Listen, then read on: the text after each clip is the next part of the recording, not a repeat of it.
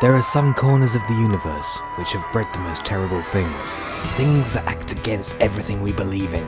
They must be the Doctor Who podcast.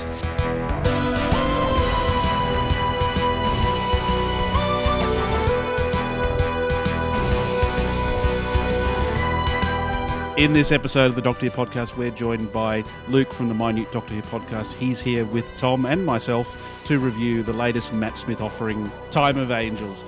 We'll give our opinions and our thoughts on this episode.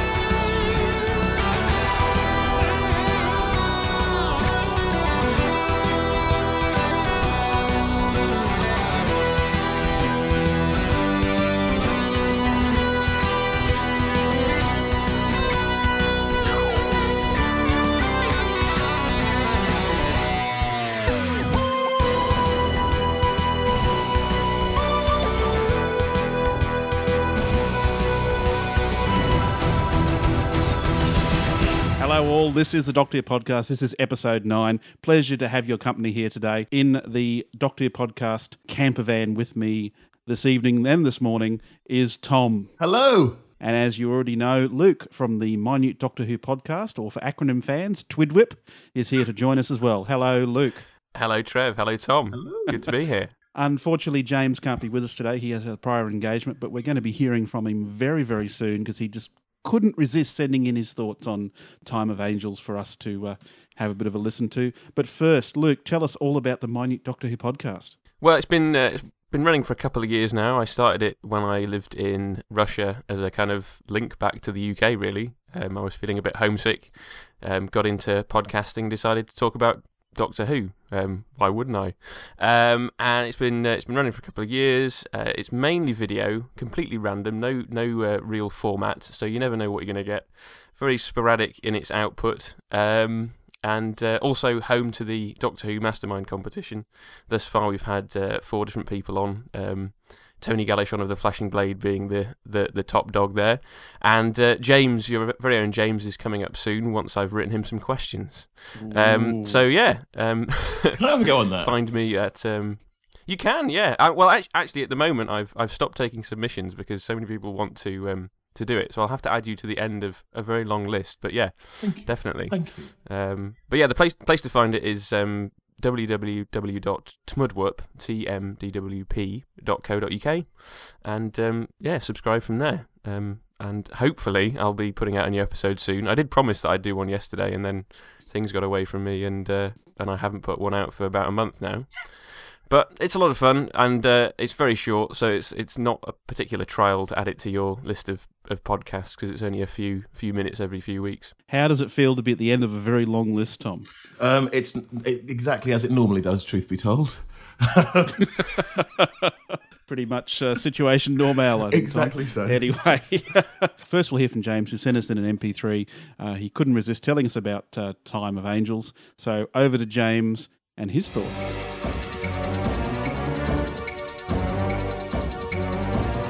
Yes, hello there. I'm afraid I'm not there in person this week, but to be honest with you, that gives me a chance to review this week's episode without being interrupted by Trev or Tom. Wonderful! No, in all honesty, I'm actually quite sad not to be reviewing this episode with Trev and Tom because I think there was so much to talk about. First of all, let's start with the bad points. There weren't any. I thought it was brilliant. This is what I was expecting all along when I first heard that Stephen Moffat was taken over from Russell T Davies. He's meeting the expectations that he's already set, and for me, as good as parts of the 11th Hour were, and as good as The Beast Below was, this knocked them out the ballpark. This was a very, very strong episode indeed. And it's particularly encouraging after the disappointment, or the disappointment for me, of Victory of the Daleks. So, yes, within the first 5 or 10 minutes, I found my spirits really lifting. I was beginning to think, yes, we are going to see a story here with the same kind of atmospheric, tense feel that previous Stephen Moffat scripts have created so absolutely fantastically well. First of all, I love the opening couple of scenes. I think the Doctor in a museum is absolutely perfect. It seems a natural setting for him. And it actually reminded me a little bit of a scene in Indiana Jones, and I can't even remember which particular scene it was, but it just kind of felt right. The term giddy as a schoolboy seemed very, very apt. He seemed very home there. I love the fact that he was able to interpret High Gallifreyan as "Hello, sweetie," and of course that's just the very first indication that we get throughout the whole story that River Song knows considerably more about the Time Lords and Gallifrey than we had thought previously or would have expected her to. I'm really glad that this episode didn't answer all of the questions about River Song, and this still isn't the first time that River Song has met the Doctor, and clearly that jars with the Doctor a little bit.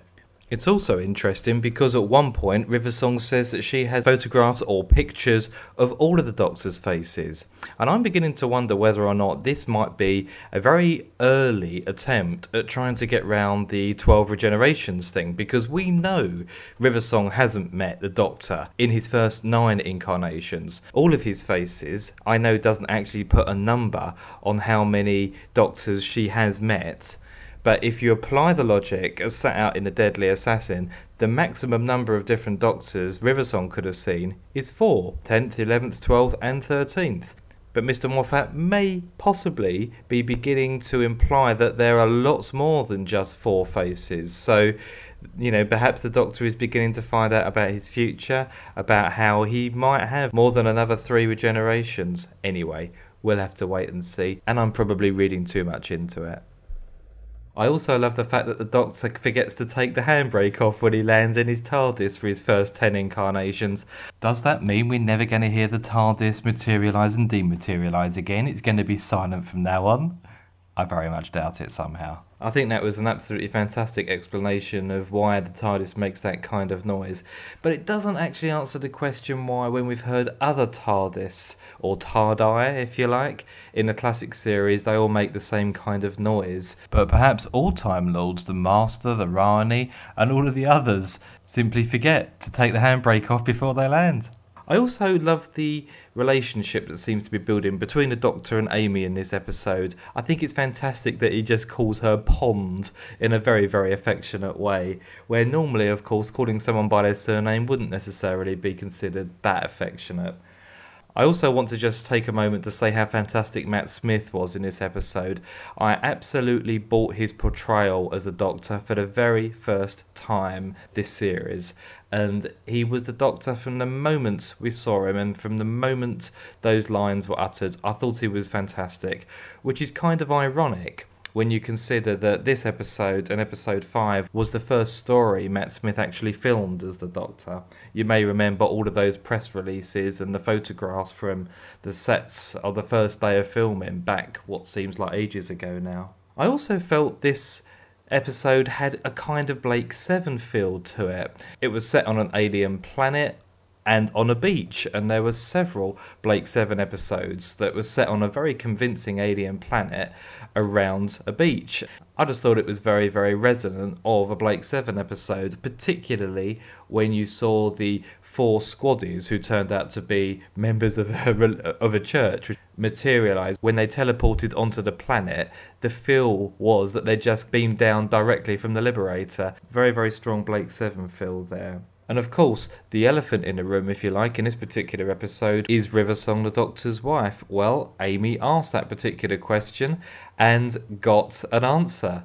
Or so she thought, just for a few seconds, along with the rest of the audience at home. I just thought it was a fantastic piece of scripting, the way the Doctor replied to her questions, but in the wrong order. The last thing I want to talk about really in this episode was the absence of a crack, and I'm really very pleased about that. At least it wasn't foisted upon us in a very, very overt way, and it is possible that I may have missed it because I only watched the episode once, so if it was more subtle this time, then I missed it. However, when watching the Coming Soon trailer, there seems to be a little bit of dialogue in the next episode about the crack. We hear Amy talking about the crack on her bedroom wall again, so perhaps this crack or this story arc is going to be tackled and addressed before the last 2 episodes of the series, and that will be quite novel. for a story arc since Doctor Who returned in 2005. We'll have to wait and see whether we're going to learn just a little bit more about it or whether we are going to find out a lot more. Anyway, can't wait to see next week's episode. I very much look forward to talking and reviewing part 2 of this story next week. In the meantime, I'll hand you back over to Tom, Trev and Luke, who I'm certain is doing an absolutely sterling job filling my shoes. Hopefully not too good though. Speak to you next week. Bye for now. Well, it's good news that James actually liked that episode. That's brilliant. Finally. Yeah. Hooray! But do you know, he's right. After last week, it's lovely to see a return to form. And there were a couple of things about the episode. Actually, I should ask you both as well what you thought. But I think for me, the thing that threw me a little bit last week was the speed and pace of it. And the scale of Victory of the Daleks. I found it a little bit too quick and a little bit too closed in. Where this Time of Angels felt the pacing was a lot more relaxed, although everything was moving. The momentum built up really, really nicely in a way that I was familiar with from old Doctor Who pacing. I don't want to get away from talking about the actual show, but very briefly, what I felt with Victory of the Daleks was that it felt like 4 12-minute episodes all pushed into an hour, where this felt more like 2 24 or 25-minute episodes put into the space, which is exactly how Doctor Who used to be built. On top of which, you've got this great expanse of a planet and these huge, great caverns, and the contrast between great open spaces and very small claustrophobic spaces. So it just felt more complete, almost like a big movie to me. I don't know. What did you think? I agree. It's interesting to make comparisons to last week's story because there's such an incredible quantum shift in structure just at a very base level between Victory of the Daleks and Time of Angels. Victory of the Daleks, we had the setup, for the first 10 or 15 minutes, and then it kicked in with the new Daleks and them finally showing their true colours, blah, blah, blah, blah, blah. And then that all finished by about the 35-minute mark, and we had like a 10-minute downtime towards the end of the episode. Yeah. And it was a really, really sort of stuttered feel to the episode, I felt. But Time of Angels, it gets, I suppose, a lot of the setup done in the pre-credit sequence of all places. Yeah. And then as soon as the episode starts, it hits the ground running, and it doesn't let up for the entire episode. I mean, we even end on, I think, one of the more interesting points for a cliffhanger that I've seen in a very, very long time. Agree with you both. I think that Victory of the Daleks was very rushed. Slightly strange seeing as it finished at about 42 minutes and they could have had a few more scenes to kind of lengthen it out a bit. And even with this, Time of Angels was another short one again, but it had that much gentler pace just because it's got 2 episodes to play with. And it felt much more measured and sure of itself, really, moving forward. And hopefully next week we'll fill out the remainder of it and it'll be a worthy, as you say, movie length episode. Exactly. So I liked, obviously it's one of those things you kind of notice on the second viewing maybe, but I looked and exactly halfway through was the sub cliffhanger of Karen, Amy, being in the airlock with the angel coming through. It's almost bang on halfway, and if the episode had finished there, that would have been a good cliffhanger for a classic series episode. That it resolved itself nicely, and again, with doing a great bit of character building for Karen, was wonderful, because then it's like, okay, up to the middle and down again, and we get the build up to the second and final, less of a cliffhanger, but a good point at which to exit the episode, I thought. Yeah. Well, that's why I found it such a fascinating point, because I think the temptation must have been perhaps to do it like they did with Blink back in Series 3, that an obvious cliffhanger would have been, say, Amy whisked off by an angel or Amy turning into an angel, as she already seems to be in the story. But what they've ended up with is they've ended up on a point where it's not a true Doctor in Peril cliffhanger, but it's, oh my goodness, what's going to happen next type of cliffhanger. Yeah. And it's so frustrating. I mean, I it's one of the rare times I sat there and yelled at my screen, why is it ending now? Why now? Because you were just getting into it. It was really flowing back up again. And then the credits roll. You go, oh, no, don't do this to me. And that, for me, is a perfect cliffhanger. Yeah, I'm with you. I mean, from the opening scenes of River's wonderful, beautiful red shoes thumping along that corridor in time to the music, it was all about pacing and all about momentum. I mean, I was hooked from the first couple of seconds because you've got this wonderful situation, as James rightly just said, the Doctor in his correct environment, in a church/museum, being the Doctor. And I love that little scene of him picking up the home box and running for the TARDIS. I do keep saying I see so much Troughton in it because I do love Patrick Troughton, but there's so much of it in there in these early days.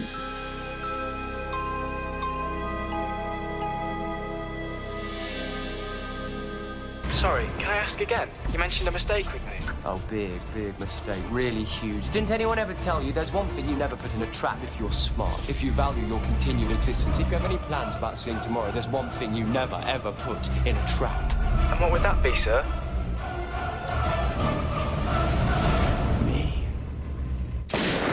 Yeah, and what a long pre-credit sequence that was. I mean, it was almost 5 minutes in before the credits actually kicked in. Agreed. You'd almost forgotten that you hadn't had them. I thought that whole sequence is absolutely beautiful, and the way they cut it in with the scenes of the Doctor and Amy at the museum. And James is right in his little pre-record. It feels very Indiana Jones, and like in Indiana Jones, the Doctor looks so at home in a museum, pottering about, running from one glass enclosure to another, looking, oh, that's not right, that's wrong, that's mine. That was absolutely beautiful, beautiful. Yeah. Agreed. Well, mind you, I suppose Matt's costume does look a lot like Indy's costume from the last film, that with what with the bow tie and the tweed and everything. And it's a wonderful thing that Stephen Moffat does with a certain subset of his scripts, and certainly ones involved with River and one's involved with the Angels, that he plays with time. Yeah. That he plays with our concept of time. Where else but a Stephen Moffat script where would you have a title card that said 12,000 years later? I mean, where else would you see something like that? That was incredible. And the story still held together. You looked at that title card and went, oh my goodness, what is this? The way they cut between them was absolutely fluid. It was fantastic. Again, in this story, there seems to be an awful lot of indications of Doctor Who being made by competent fans for an eager audience. I love that the reference to Old High Gallifreyan. You know, that's what makes me smile inwardly, because I'm sure you both got that little scene of Patrick Troughton, John Pertwee and William Hurndall all from the Five Doctors going, well, few people understand this, but fortunately I do, which I thought was particularly... Yes. Yeah. What intrigues me mostly is that there's an Old High Gallifreyan word for sweetie. I mean, that's what floors me. We now start with the deepening mystery of River Song, don't we? Because she knows Old High Gallifreyan, she knows how to fly the TARDIS. Maybe she was taught by the Doctor, maybe she wasn't. Who the heck is she? I mean, this kind of mystery of is she the Doctor's wife? No, that would be too simple. Like, who the heck is she? The idea that if the Doctor finds out who she is, she'll go back to prison. Why? It's not like Stephen Moffat suddenly clearing up the mystery of who she is. He's kind of deepening it, and I was really kind of happy about that it's not suddenly like, okay, we've introduced her in Silence in the Library, Forest of the Dead. Now when she comes back, we're going to suddenly explain it all. No. This is going to be an ongoing thing as long as Moffat has a hand in the show. I think we're reading a lot into it.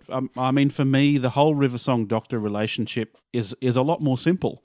That they have a very, very, very deep friendship, probably even very close to love, and they're encountering each other, whether by accident or on purpose, throughout their various time streams. To then start layering onto it, oh, are they going out? Are they married? All that sort of thing. I think the whole thing with that prison comment early on was that River is desperate for the Doctor not to find out that particular part of her life because it would betray his trust in her. And I think we've seen in the past where characters have done that sort of thing. They've had that deep, dark secret, and the Doctor's dropped him like a school case, basically. He said, I want nothing more to do with you anymore. And I think it could be that case with River. It's just in the last couple of scenes, there's River dressed in the... what's that I'm looking for? Sorry, there's River dressed in her military fatigues, and she's in handcuffs. So she's going to prison. Is it, and that's definitely something in the second episode. She stood there in handcuffs. The Doctor's got his jacket off and his sleeves rolled up, just looking at her kind of in a very disappointed way. I didn't even notice that in the next time trailer. Neither did I. To be honest, so I was still too busy screaming at my screen. I do have a theory about River though, but there are two things. Number one, it may not be. Stephen Moffat and Russell T Davies may be complicit in rewriting a little bit of canon, which they did with the story of the Master, and which they can do, and they're very skilled writers, so they can do it. It may be that River is someone that we have met before through the thread of the 40 years of Doctor Who, but we just don't know who she was, in the same way as that apparently the Master could hear those drums all the time. But my personal theory, sort of popped into my head this morning after a bit of coffee, was that River could well be Jenny. It would explain an awful lot very quickly and very simply. I've heard that theory going back to when they were both, obviously, because we had Jenny in episode 6 and River Song later in series 4. Like, that theory's been going around since then. I've seen it and heard it on forums. Oh, okay, I didn't know. It's possible. It's possible. I don't know. I don't know. Is she the Rani? Don't start with that stuff. I've seen that already. Jeez. I don't know. I mean, again, it goes back to what I said before. It would disappoint me if they start complicating it. I think we have to trust in Stephen Moffat that he's not going to make this, to use a cliche, RTD complicated. That we're going to have, hopefully, eventually, a nice explanation, but not something, she's, the Doctor's daughter, or she's the Rani, and, blah, blah, blah, blah, blah. Well, again, though, it would explain an awful lot, because if she shared the Doctor's DNA, that would explain how she knew so much about him, like his real name, etc., his preferences, how to talk to him, the old High Gallifrey. It would be a very simple, yet satisfying explanation, but all we can do is wait and see. I mean, I like the telegraphing of the... Of a potential future adventure as well. I mean, when we were at Silence of the Library, Forest of the Dead, we got Crash of the Byzantium. Has that happened yet? And there was the ship Byzantium crashing. And then she's looking through the diary again and says, have we done the Biomeadows yet? And I'm like, great, Biomeadows, what's that? Just immediately leaping forward in time. All right, cool, I'm ready. But yeah. Again, sorry, I'm leaping about a little bit. But I love the fact that if you do watch the show maybe a second time, it's very rewarding because you do notice more things. For instance, the museum that the Doctor and Amy first arrive in, or where we find the Doctor and Amy the first time round, is apparently the last resting place of the headless monks. And oh look, we've got the clerics, so few of them. On the planet when they arrive, so I wonder if there's a tie-in there. Is there something? We've had the reference to two heads as well. Are we going in a nice big Moffat-style loop in that respect? Well, I mean, if we've learned anything from Stephen's writing, that he sets stuff up now that may not pay off for years, whether it's through his own scripts or whether it's now that he's showrunner, that he can seed all this sort of stuff throughout any story he wants to, really. So excellent. Mm-hmm. Do you think the fact that he's using so many of his old plot devices over and over again, do you think that cheapens the story, or do you think the way that he's using them again is just showing how clever he is? I did have a little twinge watching this, that I was noticing things that I've seen in Blink and that I've seen or heard in Silence in the Library. The slight use of the repeating phrases, the talking to the enemy over a communicator type of feel, which we got towards the end of Time of Angels. The whole playing with time, like this isn't the first meeting for them both because they're all out of sync. I think that we're getting such a wonderfully crafted story here that those sort of little twinges passed for me very quickly because they're used in an intelligent way. Yeah. And I think in a very different way to the way the previous production team would have used them. I think I'm with Trev. I think it builds a syntax, though. I think it builds a language between the storyteller and the audience. Trev's absolutely right. I see an awful lot of Planet of the Dead. Silence in the Library, and Forest of the Dead. Voices from Beyond the Grave, missing soldiers, lots of darkness, all that sort of thing. But that I understand the way the story is told just makes it that bit more enjoyable, to be honest. So I hear what you're saying. But again, Doctor Who's replete with that. If we think of Death to the Daleks versus Pyramids of Mars, I think the episode 4 of both of those is identical. Do you know? but what? Well, that whole... No, I hadn't thought about it, but you're right. You are. It's very, very similar setup. Yeah. Trev, you know this. Doctor's trapped in a big puzzle, and he has to work his way through it, even complete with strange charged floor. It's exactly the same story, or at least exactly the same set of things in the same episode. But like I say, I like it. That's episode 3. Thanks a lot for that, cheers. That's episode 3. Cool. I'll edit this bit out, but it's episode 3. It's both. There you go. Because the cliffhanger for episode 3 of Death of the Daleks is the whole, ooh, there's a strange floor. There's a big checkerboard on the floor.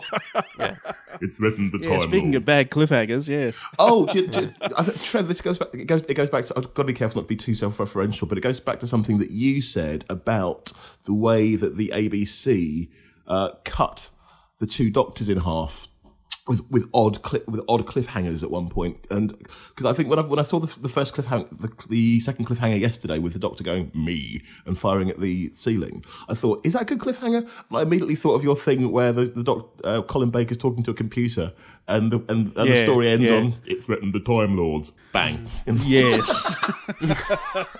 Yeah, well, I mean, that was because Doctor Who was pumping out 45-minute episodes back then in the mid-'80s, but the ABC still wanted to show them in 25-minute slots, so we got some really, really, really weird cliffhangers. But I think in this case it really works, and I think it works not because it's particularly spectacularly good, but it's different in a good way, that we're not getting, I think, a traditional cliffhanger with the Doctor and his companions and associated team in direct peril, where it's like watching an episode of 24 or something, for example, with the clock ticking down, that we're reaching a certain point, but then it's going to be resolved in the next hour.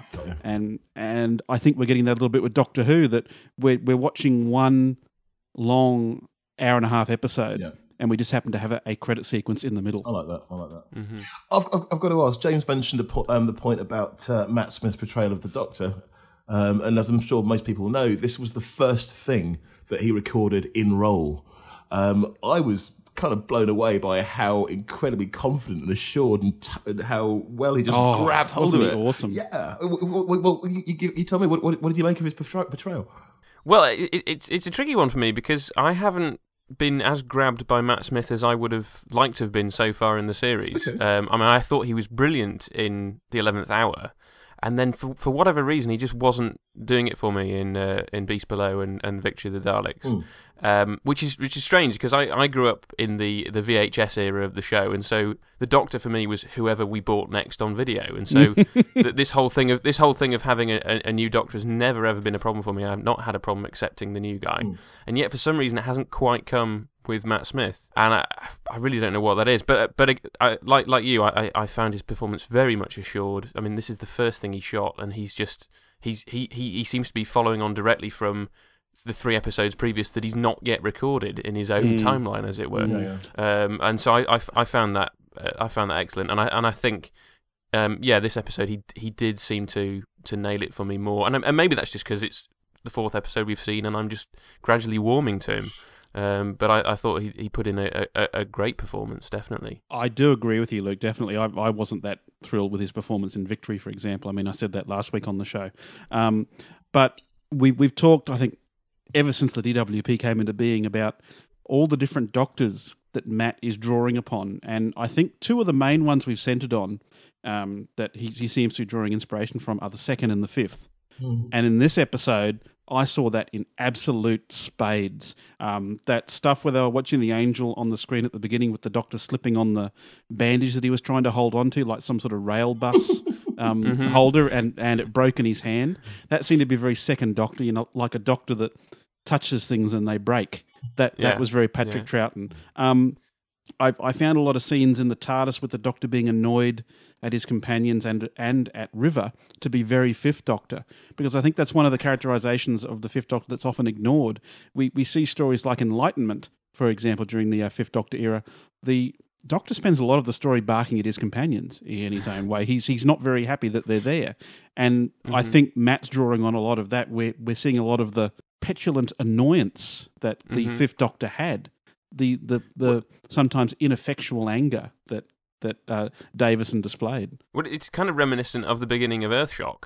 With that whole TARDIS scene between the two women saying "make it up to Adric" kind of thing, and that whole argument boiling out, and then this kind of nicely segues into the rest of the episode. The episode very much reminded me of episode 1 of Earthshock with the whole exploring the caves, and I was thinking, if only Earthshock had been made on this budget. I mean, Earthshock's brilliant as it is, but how much better would it have been? I think what you were saying about him drawing on the 2nd and the 5th Doctor might actually explain the root of my unease, because if you push me, I will probably go for Troughton and Davison being my top 2 in terms of Doctors, and so to see someone kind of carrying that on, they have to be very, very good in my eyes to pull that performance off. And Matt Smith's doing a stonkingly good job of it, but he's got, in my eyes, very high standards to live up to. But he's doing it. His performance seems to have, as you know, Trevor, as you're both saying, a good amount of those two previous performances in it. But there's just enough of him. This whole bandy-legged, very awkwardly physical thing that he does. He's also got his own phrasing, which is growing on me as well. And it's astonishing to watch someone doing this artistic thing, as you say, out of sequence. Because if this was the first thing he's shot, it's like he's gone away, decided what his character is going to be, delivered it on day one, and then built up to it over subsequent recordings. Because it's really, really good. I suppose it's like anything artistic, though. You know, the more you do it, the more confident you get. But it's like from day one, he's just gone, right, this is where I'm going to go with it, which makes me really look forward to next week and the next 6 and 7 weeks too. Do you know?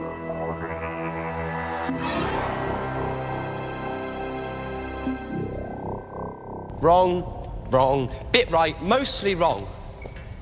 I love museums. Yeah, great. Can we go to a planet now? Big spaceship, Churchill's bunker. You promised me a planet next. Amy, this isn't any old asteroid. It's the Delirium Archive, the final resting place of the Headless Monks. The biggest museum ever. You've got a time machine. What do you need museums for? Wrong! Very wrong. Oh, one of mine. Also one of mine. Oh, I see. It's how you keep score.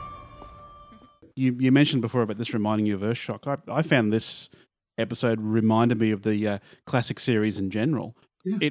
And I really think it's down to the pacing. And it probably almost annoyed me to a certain extent when Matt Smith started speeding up with his talking. So I thought, no, mate, slow down. This is a classic series style story. Slow down, mate. You've got plenty of time. But just the whole pacing with the setup and the team entering the catacombs or caves or whatever you want to call it, really, really felt like I was watching something from, the last century, basically. It does. I mean, it settles you down so that you can be scared. Okay, so do you know what? I'm not getting on, but I'm old enough to know that I'm watching a fiction, and it's lovely when something takes the time to draw you in. We know the angels move when you don't look at them, but when it first flickered about on the screen, it's like, oh, it actually made me jump. One of the joys of Doctor Who is that it can return you to a state of being like 8 and 10 years old and just building this little world around you if it takes its time. Trev, I don't know if I'm not going to get into how you consume the show, but the thing that most annoyed me about yesterday's transmission was that there was a banner for the program that was coming up next flashed across the screen. Wasn't that so annoying? Oh, God. Was it right towards the end? There was some Edward Norton thing that flashed across the bottom of the screen or whatever it was. Yeah. Graham Norton strikes again. Yeah, yeah. Some little caricatured bobbing head that was on the bottom, and I was trying to ignore it, and it was during a really intense scene. Yeah. And I went, oh God, what are they doing this for? And then of course we have the normal scrunched up credits at the end now, which really, really annoyed me. Yeah, I hate it. I mean, the BBC is supposed to be like our ABC. It's supposed to be non-commercial. I mean, you think it would be the last area you would see this sort of commercialism, I suppose. Yeah. I mean, I fortunately I watch it on iPlayer because I don't have a TV license, so didn't watch it live. Just watched it immediately after the broadcast with my housemates, and it's just so much better because on iPlayer you're not going to get any of the voiceovers, you're not going to get any scrunched up credits. You're going to get the episode as it should be broadcast if this daft competition wasn't going on. And so to see on Twitter afterwards all this anger coming out from everybody who'd watched it live on BBC One, I was really glad to have seen it the way that I saw it without that annoyance of having the cliffhanger ruined by that. Again, Moffat, bring this back a little bit to the Angels. I love that Stephen Moffat can make innocuous things frightening. In episode 1, we had a crack in your wall can be scary because a giant eye might look through it. A lift in episode 2, we've got a lift might be scary, and now we have this wonderful thing where a reminder that statues in graveyards, which are frightening in themselves anyway, may just be transdimensional beings from the other side of the universe. Brilliant, scare at my absolutely, absolutely. I have 2 children who have not watched really violent movies because they're only 8 and 11. But they've watched their fair share of PG and M-rated movies. The only thing in Doctor Who that scares them in any way, shape, or form is the Angels. We rewatched Blink last night. I mean, how many people out there rewatch Blink before they watch Time of Angels? Hands up, come on. We rewatched Blink, and I literally had one of my children cowering behind the seat in genuine fear. But he doesn't do that for anything else. I totally agree with you. I think it's the innocuous everyday things when they're turned into these malevolent forces that are the most scary. Agreed. Plus, Karen does a really good job of reminding us to be scared. I mean, Doctor Who has a tendency towards melodrama anyway, but if you watch, watching that scene of her in the little airlock thing, she's doing a great job of showing us how scared she is and reminding us that we should be a bit scared as well, frankly.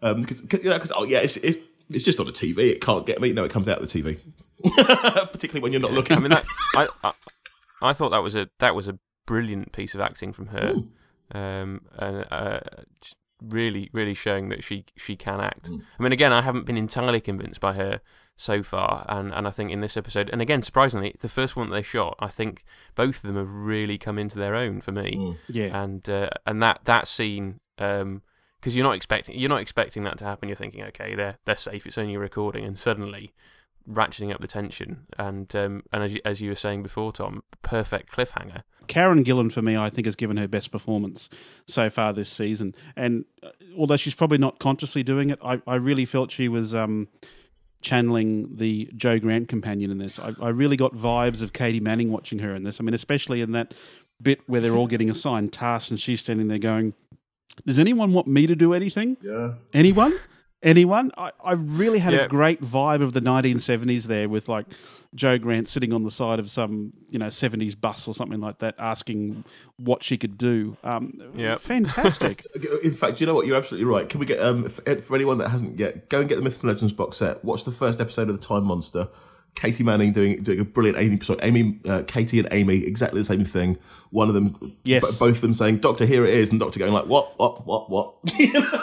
And again, I mean, it's amazing that this is the first story that they filmed. She's really hit the ground running, I think. Do you know, I love it when Doctor Who does this, because it does actually confirm absolutely, which Stephen Moffat knows, of course he does, that they know what they're doing. I mean, one of the things that's a little bit frustrating sometimes is when you see fan reaction to things that haven't happened yet.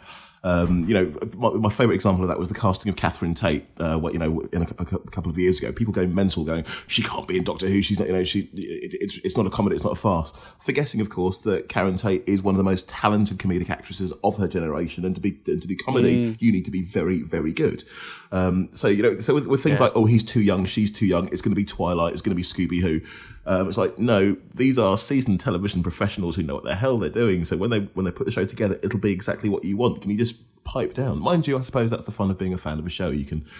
The only other thing I've got to mention here, because again, I think, I love the idea that Stephen Moffat is a very tidy writer, but Luke, I think you're right. He's got a long history of playing with fans' heads. But was the mention of the 51st century, which immediately just sent bells ringing and lights flashing, going like, Jack. So I don't. Where's Captain Jack? Exactly. And where's the Butcher of Brisbane? Oh, yeah. Brilliant stuff. Where's Magnus Greel? Where's Magnus Greel? Oh, right. Okay. Well, I don't know what to say. I mean, I'll be totally straight. I mean, I'm pleased that this week's episode is a return to form, because it's what I recognise as Doctor Who. It looked like Doctor Who, it moved like Doctor Who, and because the setting and context and syntax was so familiar to me, it was a lot easier to accept Matt, if you see what I mean. Don't get me wrong, it's not like I'm rejecting him, but because everything else around him was so familiar and comfortable and Doctor Who-like, what can I tell you? It was easier to say, right, and that is the Doctor, and see how he moves, see how he was similar, and see how he was different as well. I'm really looking forward to next week, gotta say.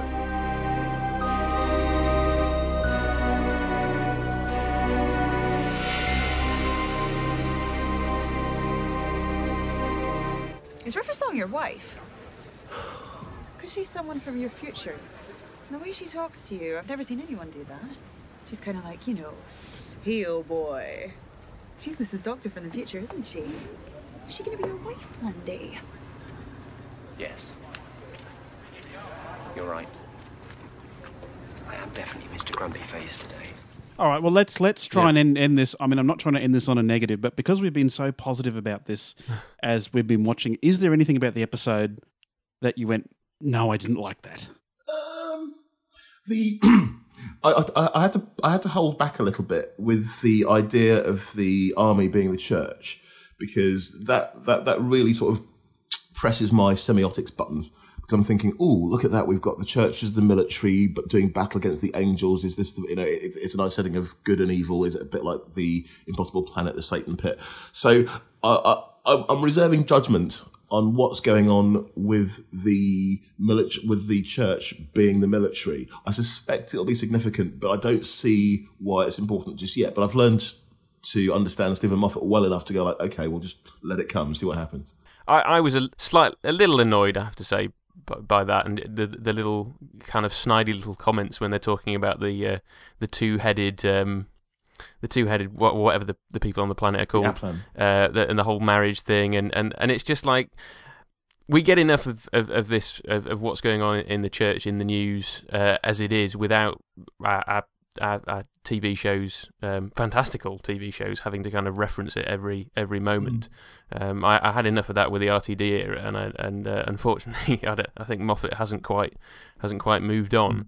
But again, they're both well known for their atheistic position, and so they're obviously going to use the show to push that if they so choose. Well, do you know the only thing that annoyed me? Go on. The handbrake. Because James mentioned it in his little pre-record, saying, well, if this was what happens to the Doctor's TARDIS, then the Master and the Rani and the Time Lords also leave the handbrake on as well.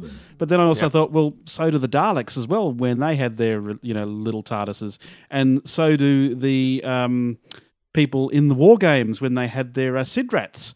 They left the handbrake on as well. So kind of riled me that it flies in the face of canon and logic that Arbit does it, because interestingly, I mean, I've been watching a few Series 1 episodes again recently, and in a lot of the early Hartnell stories, the TARDIS materialises without making a noise. Just that little bong sound that we heard. Bong, we've arrived. Definitely the Keys of Marinus and Planet of the Giants, at least, those off the top I can think of, when we see the TARDIS materialise from the outside, it doesn't make a noise, it just appears silently on a beach or in a crack in the paving. But no, I'm on the whole, I'm with you, Trev, in that as funny as that line was, when you break it down, it doesn't make any sense at all in the context of the history of the show. It annoys the pedantic list-making fan inside me. It really does. Plus, if we go back to Romana 1 and 2, and them taking control of the TARDIS, the noise was there as well. And in fairness, I think it's a very throwaway thing. It is. The River is familiar with the TARDIS console at this when they meet. Is also is interesting as well. Very interesting. But then, of course, it's interesting. I want to watch more of it. Do you know what? I feel more comfortable this week being a Doctor Who fan than I did at the end of last week. Because absolutely, last week's episode was. Don't get me wrong, Mark Gatiss, you're a genius. Of course, I know you listen. I'm sure on paper it was a wonderful episode. It's just it left me feeling like Doctor Who wasn't for me anymore. This, on the other hand, says, Luke, exactly as you say, there's shades of Earthshock in there, shades of Revenge of the Cybermen in there, bit of 5, bit of 2, enough to keep everything a bit of 10 as well. I'm much happier being a Doctor Who fan and feeling. I feel like I was worried. I thought I got too old for it last week. But now, no, fine. I'm still a fan of the correct show. Well, okay. All I'll say to round out this review is one word of caution. We remember how excited and how thrilled we were with the Daleks and Manhattan episode. But remember what the episode was the week after that. Yeah. That's all I'll say. So, but I'm hoping we're wrong. The Next Time trailer looks fantastic. The scenes at the end of The Confidential, which show a few more glimpses from the next episode, look really good too. So I'm just hoping we're not going to have a repeat of that. A fantastic first episode. And what were they thinking second episode?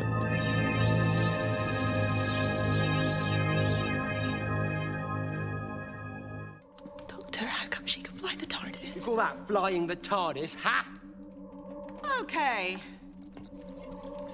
I've mapped the probability vectors, done a fallback on the temporal isometry, charted the ship to its destination, and parked us right alongside.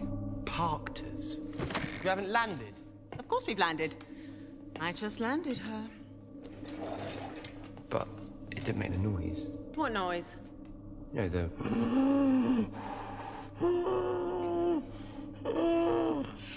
It's not supposed to make that noise. You leave the brakes on. Yeah. Well, it's a brilliant noise. I love that noise. Well, if you downloaded this episode expecting 3 different people to say 3 different totally things, well then, sorry guys, to disappoint you. It sounds like we're definitely all on the same page. We're all actually on the totally same book as far as Time of Angels is concerned. A rollicking, fantastic, classic series themed type episode with some fantastic performances, great special effects, and a lot of promise for the episode next week. So, yeah. Luke, I want to thank you very much for joining us today, standing in for James. It's been a pleasure. I've enjoyed being here. Awesome. And I think we're getting you back later in the season for one of our fan reaction episodes too. So if you like Luke, he'll be back. And if you like me, in the meantime, head over to tmdwp.co.uk. Indeed. And Tom, and I'll be there. And Tom, a pleasure as always. Thank you, KBO. You're not going to run that with the whole season, are you? Watch me. Oh, dear. Well, on that note, we'll say goodbye to you all. Please send in your feedback to feedback@thedoctorwhopodcast.com. MP3s are preferred. In fact, I'm kind of thinking that the only thing we'll use now are MP3s, guys. We're getting so many audios in now that I think we can pretty much run our feedback episodes with nothing but audio. So if you want to get your voice heard on the Doctor Who podcast, MP3s are the way to go. If you have any problems trying to record your voice or you need any tips, please email us in. I'm sure we can help you out to get your golden voice recorded and sent in to us here at the show. Farewell to all. We'll be back in a couple of short days to look at the fan reaction to Time of Angels, and we'll see if we can find one person on the internet that didn't like Time of Angels. See you all very soon, guys. Bye-bye. Bye. Bye. That was the Doctor Who podcast. But before we go, Luke has something else he wants to share with us. Luke? Yeah, in a couple of weeks, I'll be running the Bristol 10K race for charity, where we're raising money for 3 causes. We're looking to help the needy in Zimbabwe, where the situation is still pretty dire with their economy and the government and everything. Stop the Traffic, who are looking to obviously stop human trafficking, which is the second largest illegal trade in the world. And then we're looking at helping some charities that work here in Bristol, which is where I live. And I'm aiming to raise £500. So far, I've got up to about £230, £240. And if I raise the £500 in the next 2 weeks, I will be running the race wearing a replica Tom Baker scarf from Series 12. So if you fancy seeing that, and obviously if you want to support those charities, then head over to justgiving.co.uk/Luke-Harrison0. I'm sure Trev can put a link in the show notes to that. Indeed, I can, yes. And look forward to having your support. Yeah, so please, guys, he hasn't got very far to go, just another, £170 or whatever it is, so please send in your money for this incredibly worthy cause. The DWP is right behind you, mate, as long as we get a photo. Yeah, I'm going to get a few people kind of following along, getting some good record of it, and I'm running it with my church. There's a whole bunch of us, 600 of us together, so they'll be documenting the whole day. I'm sure I'll appear within that, and I can let you know when that's all done. Well, Tom and I will put in some money, so it's now over to you, listeners. Let's get it up to that £500, guys. That was the Doctor Who podcast, which you can find at thedoctorwhopodcast.com. If you have any feedback, please send it in to feedback@thedoctorwhopodcast.com. You can also find us on Twitter, Facebook, and via the Doctor Who podcast forums. Thank you for listening. Take care.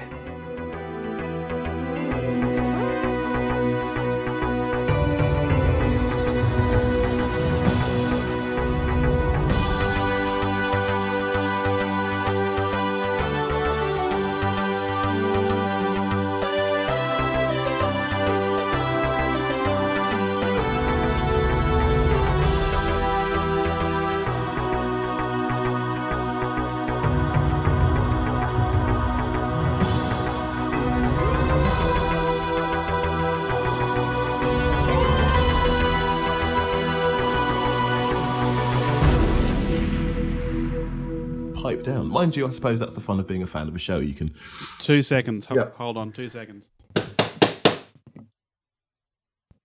Thank you. All right. What was that? My kids are going slightly bonkers next door. So I thought that's my subtle way of saying. I thought you were stamping on a funnel web. No, I'm just getting one of those drop bears, mate. I think I just heard someone slam the toilet door, which means I think we can probably expect a flush from my end shortly. Okay. As long as there's not a redback on the toilet seat, mate.